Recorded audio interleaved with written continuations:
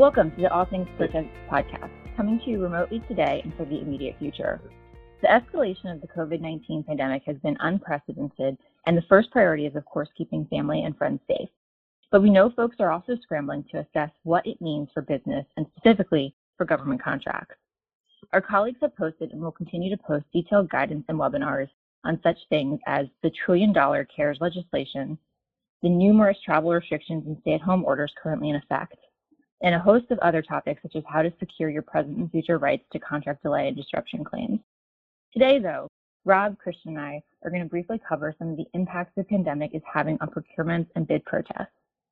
Rob, take us away on procurements. Thanks, Olivia. And I echo that I hope everyone is staying safe. As far as procurements, let's start with pre-existing, or shall we say normal procurements, to the extent anything is normal nowadays. The guidance with any pre-existing or normal procurements is essentially business as usual. If there was an RFP out, if you're already preparing a proposal or you have a deadline, meet the deadline, follow the deadlines, follow the criteria. It will be important, of course, to keep an eye on beta.sam.gov and any other government platform or communications that you receive about updates to the solicitation or updates to the deadline. But unless there are updates to the deadline, you still need to comply with solicitation requirements and deadlines. That's key. We know everyone is juggling a lot of activities now, but please make sure to stay on top of deadlines for proposals, as there may not be any opportunity to correct an issue if a deadline is missed. Also, with many folks working remotely nowadays, and with different companies furloughing or requiring mandatory leave for certain employees, make sure that you have multiple points of contact set up to receive communications about solicitations. You wouldn't want an email going to an individual who will be out of the office until after the deadline is passed. Next, we have emergency procurements, such as for medical devices and supplies and other critically needed items. If you make any such products, or if you're contemplating making any such products, you're going to want to monitor updates closely to learn of new opportunities. On a daily and, in fact, even hourly basis, the government is posting new information about the COVID-19 pandemic and about emergency acquisitions. In fact, there are numerous websites that we'll list with this podcast where DoD and other agencies have set up emergency acquisition procedures and information. Things are fast-paced, so be prepared to submit proposals immediately and to engage in discussions and contract negotiations rapidly, often outside regular business hours. Also know that agencies have at their disposal and are readily using a variety of emergency-specific laws and regulations, such as urgent and compelling sole sources and other streamlined acquisition methods that allow them to get needed supplies as fast as possible. You'll find some of the emergency acquisition procedures that agencies are using outlined at FAR Part 18. You will also find other unique provisions such as PrEP Act coverage or Section 85-804, which may provide for indemnity and other excuses from liability for things that might arise with some of these emergency procurements and with making devices in response to the pandemic. Finally, another item to be aware of is the Defense Priorities and Allocations System Program, or DPAS for short. Our colleagues have put out detailed information on DPAS and how it can allow the government to place rated orders, and for you to place with your subcontractors and suppliers rated orders to ensure that the supply chain is protected and expedited. We'll keep track of all of these fast-paced developments and keep you updated as best as possible about how to avail yourself of them and to aid the government in this time of need. And so I'm going to jump in and talk about how we're seeing evaluation criteria and proposal instructions changed. And we're seeing it for some types of emergency procurements, but also likely on a going forward basis, contractors may be asked to address these types of topics. And so one bucket that we're seeing added into solicitations are that contractors explain if they need to use such things as PPP for the services being provided, how they're going to ensure they have sufficient amounts of that to actually perform the work as they're supposed to. I think another thing with all these stay-at-home orders and the quarantines, and as states across the nation keep implementing these, may be an explanation of how contractors are going to ensure that they have sufficient workforce in light of all these restrictions. The second bucket where we're seeing evaluation criteria change is Contractors are being asked to explain how they're complying with such things as like the social distancing requirements, and also to address their policy should someone come down with COVID-19 during the performance of the government contract, how would they respond?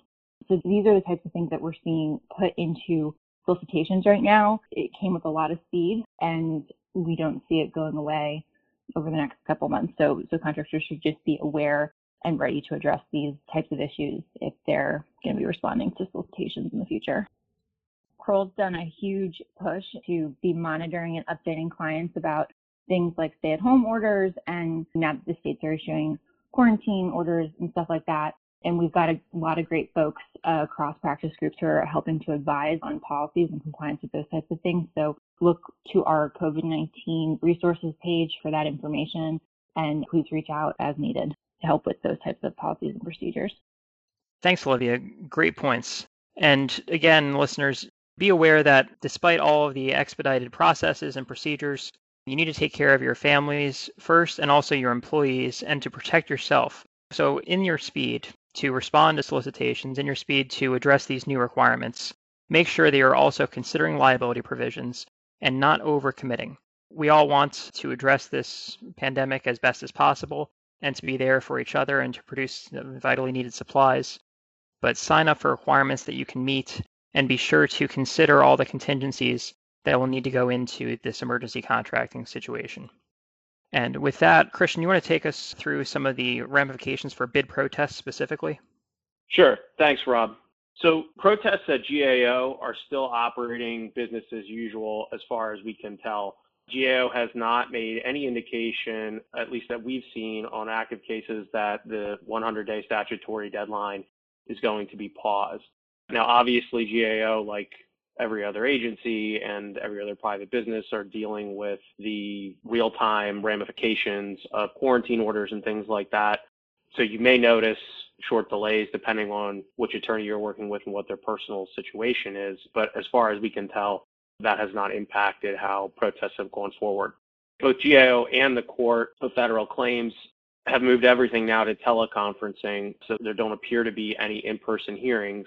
But you should just keep your eyes peeled on any of the cases that you have, as the policies and procedures for those remote arrangements are changing as the court and GAO adapt. As with proposal submission deadlines, the GAO filing deadlines have not changed. You'll need to monitor your agency-specific communications on active procurements to ensure that you're getting your protests into the right points of contact for the agency notice provisions. But other than that, the filing deadlines are still there and are not changing. In terms of protesting emergency procurements, as a practical matter, most of these procurements, or many of them, are going to be issued on a sole source basis. They're being negotiated very quickly. As Olivia pointed out, things are rapidly evolving. But in terms of sole source procurements, the rules are the same, that sole source procurements justified on an urgent and compelling basis still don't require a J&A to be posted until, in some cases, 30 days after award. So you may not see notice of these sole source procurements until well after they've started, given the pace with which things are evolving and procurements are being issued.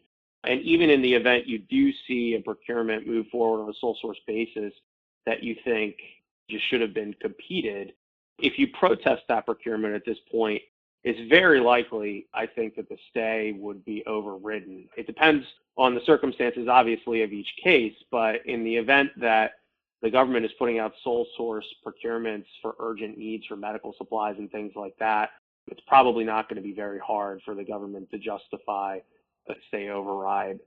Now, that is to say, in cases where the government has made a compelling case that they need things like masks and testing kits immediately, and the sole source is done for a reasonable period of time. I think what folks may need to look out for is, if the government is awarding a contract like this for 10 years, that may be harder to justify as urgent and compelling. So you'll need to keep your eyes peeled to ensure that the terms of these sole source J&Es, even when they are posted, are kind of on the up and up, and that the government is not trying to get something through or makes an error and put something out that could impact things for far longer than the sole source justification is necessary. Christian mentioned making errors. Everybody is moving at such speed and under such difficult circumstances that in the normal course, there's often errors in procurement processes. We're expecting to see an uptick in things going wrong. And frankly, we're expecting to see an uptick in protests following that. So just from what we're seeing already. Yeah, that's a really good point, Olivia. I think not only in the emergency space are things moving more rapidly, but we've seen news out of DoD that existing procurements in some cases are being accelerated in terms of the time frames for submission and award, because the Department of Defense agencies want to get existing things out the door and wrapped up, I think, or they're realizing that it may take longer in terms of lead time for evaluation or getting ramped up, so they want to get the awards out. So it's something to keep an eye out for sure.